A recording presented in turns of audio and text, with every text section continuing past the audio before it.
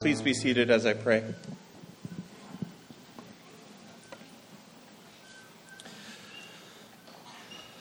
Father God, thank you for this sweet time of worship, Lord. Thank you for giving us an opportunity to come together as a church and worship you in song.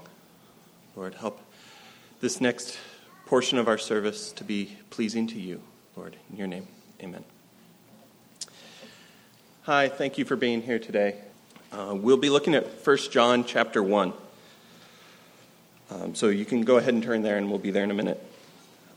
Before we get there, I want to talk about this part of the service, the time where we take the Lord's Supper.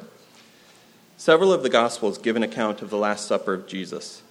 And in this, he instituted the practice of taking bread to represent his body that would be broken for us, and a glass of wine that would be spilt for us at the cross.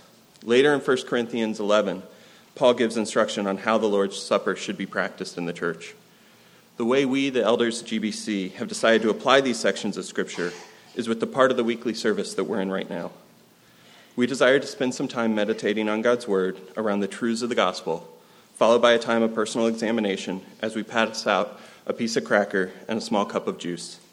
Then this morning I will ask you to remember the sacrifice that Jesus made when he went to the cross and made forgiveness possible. As those of you that put your faith in Christ think on these things, I will ask you to remember Jesus' death, and I will ask you to take communion on your own. And then I'll finish our time in prayer. So let's begin with God's Word this morning. We'll focus primarily on that time of personal examination. A few weeks ago, I talked about God's standard of holiness. We saw that Scripture teaches us from 1 Peter 1 to be holy as God is holy. We learned that our standard for holiness is God. And this has been a helpful truth for me to be meditating on these last few weeks. However, Romans 3:23 tells us that all have sinned and fallen short of the glory of God. So what do we do when our time of personal examination convicts us that we are nowhere near the standard? The answer to that question, I believe, comes in 1 John 1:8 and 9. So turn with me to your Bibles and I'll read it. It says, "If we say that we have no sin, we are deceiving ourselves, and the truth is not in us. If we confess our sins, he is faithful and righteous to forgive us our sins and to cleanse us from all unrighteousness." This passage describes two very different positions we can have towards our sin. And this morning I want to examine them closer. So the position from verse 8 talks about one who does not recognize their sin for what it is. It describes this person as one who says that he has no sin. Scripture tells us that this person is characterized by two things. He is deceiving himself. He is denying a truth that is written on everyone's heart. I think this is a very consistent position in today's society. It's the all men are basically good view. I hear it all the time. Oh, I'm fine. I'm plenty good enough. I have the right view of morality, and I meet that view. This view tells us that this person is in blatant self-deceit. The other characterization is in the second half of the verse. Let's look at that together. It says, "The truth is not in us." Meaning, if we say we have no sin, the truth is not in that person. This person clearly understands or lacks an understanding of biblical truth. There's a clear distinction in Scripture of one who knows biblical truth and one who has a clear, life-changing understanding of that truth. No matter where you open your Bible, it doesn't take very many pages for God's Word to define man as a sinner. It's not hard to see that we have a sin nature. But this verse is describing one that doesn't just know in their head this truth, but describes one who has this truth in them. I want to talk about this person a little bit more in a minute, but let's look at the other position towards our sin. Let's look at verse 9. "If we confess our sins, he is faithful and righteous to forgive us our sins and to cleanse us from all unrighteousness." The other position we can have towards our sin is one of confession of sin. What does confession look like? I'll give you a few characterizations of biblical confession. Biblical confession requires a humble recognition of our own sinfulness. One needs to fully understand what God thinks of our sin.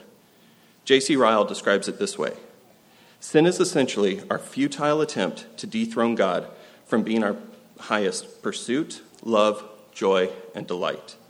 Sin is substituting primarily ourselves in God's place as our highest pursuit, love, joy, and delight. We need to have a humble recognition of our sinfulness so we can reposition our pursuit, our love, our joy, and our delight to where they need to be, on God. Another characterization of biblical confession requires godly sorrow. This godly sorrow recognizes the destructiveness of our sin, both in our position towards a holy God and in the hurt that it has inflicted in our wake. J.C. Ryle goes on to say, it's not enough to simply understand factually what sin is. True repentance involves brokenness over sin, genuine sadness that God was not your highest pursuit, love, joy, and delight. He was robbed of the glory and praise that was due to him. Listen to this part. It says, being sorry for the consequences that have come from sin is not necessarily genuine repentance. Genuine repentance makes you very sad that God was not seen to be great and that the great good that he truly is. The third characterization of biblical confession of sin requires specific verbalization of specific sin, specific confession. We can't confess sin in generalities. Confession of sin is not a statement like, I was prideful last week. It instead says something like this. When my wife brought up an interaction that I had with our kids as being harsh, I dismissed it outright and told her she was wrong. I was unteachable, proud in my attitude, and unloving in my response. Upon further examination, she hit the nail on the head, and I was positioning myself towards my kids in anger. See how clarity in confession makes the path to repentance so much more clear? There's not a lot I can know what to do when I say I need to be less prideful. But looking at the second example, it is clear how I can seek to be more teachable, more humble when exhorted, more loving in response to exhortation, and to change my position towards my kids away from anger and towards patient shepherding. Biblical confession of sin requires specific confession of specific sin. Before I move on, I want to make sure something isn't misunderstood.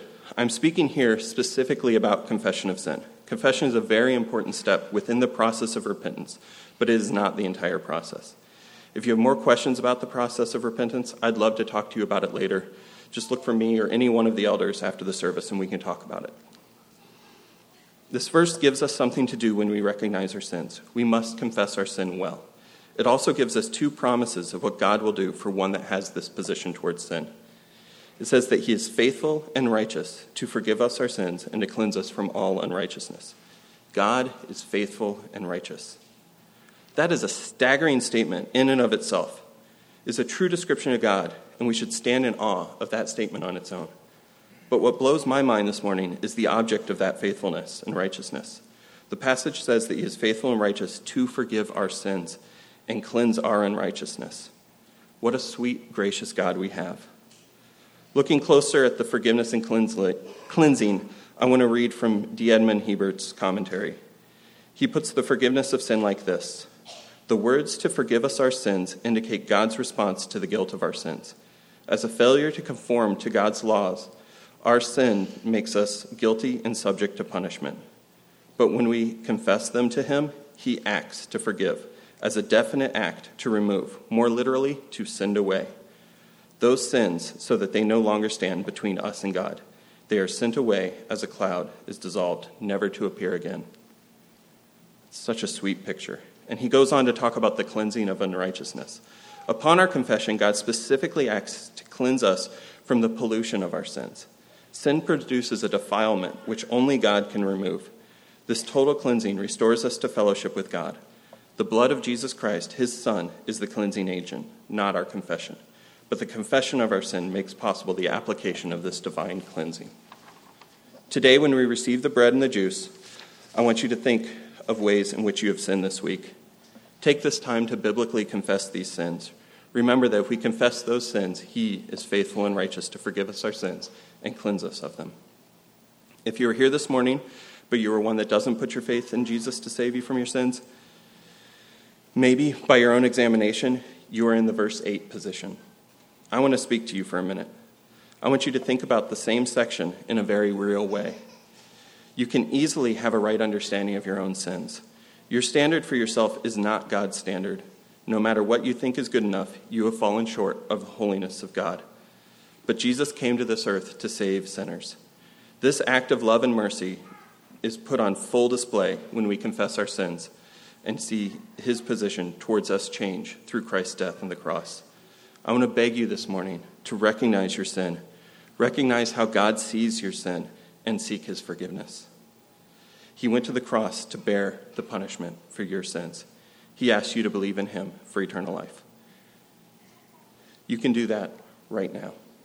However, if you do not do that, please let the cup and bread pass. This time of communion is a time of worship reserved for those who put their trust in Jesus. If you have questions, please see me or any one of the elders or the person that brought you here. We'd love to talk to you about our Savior.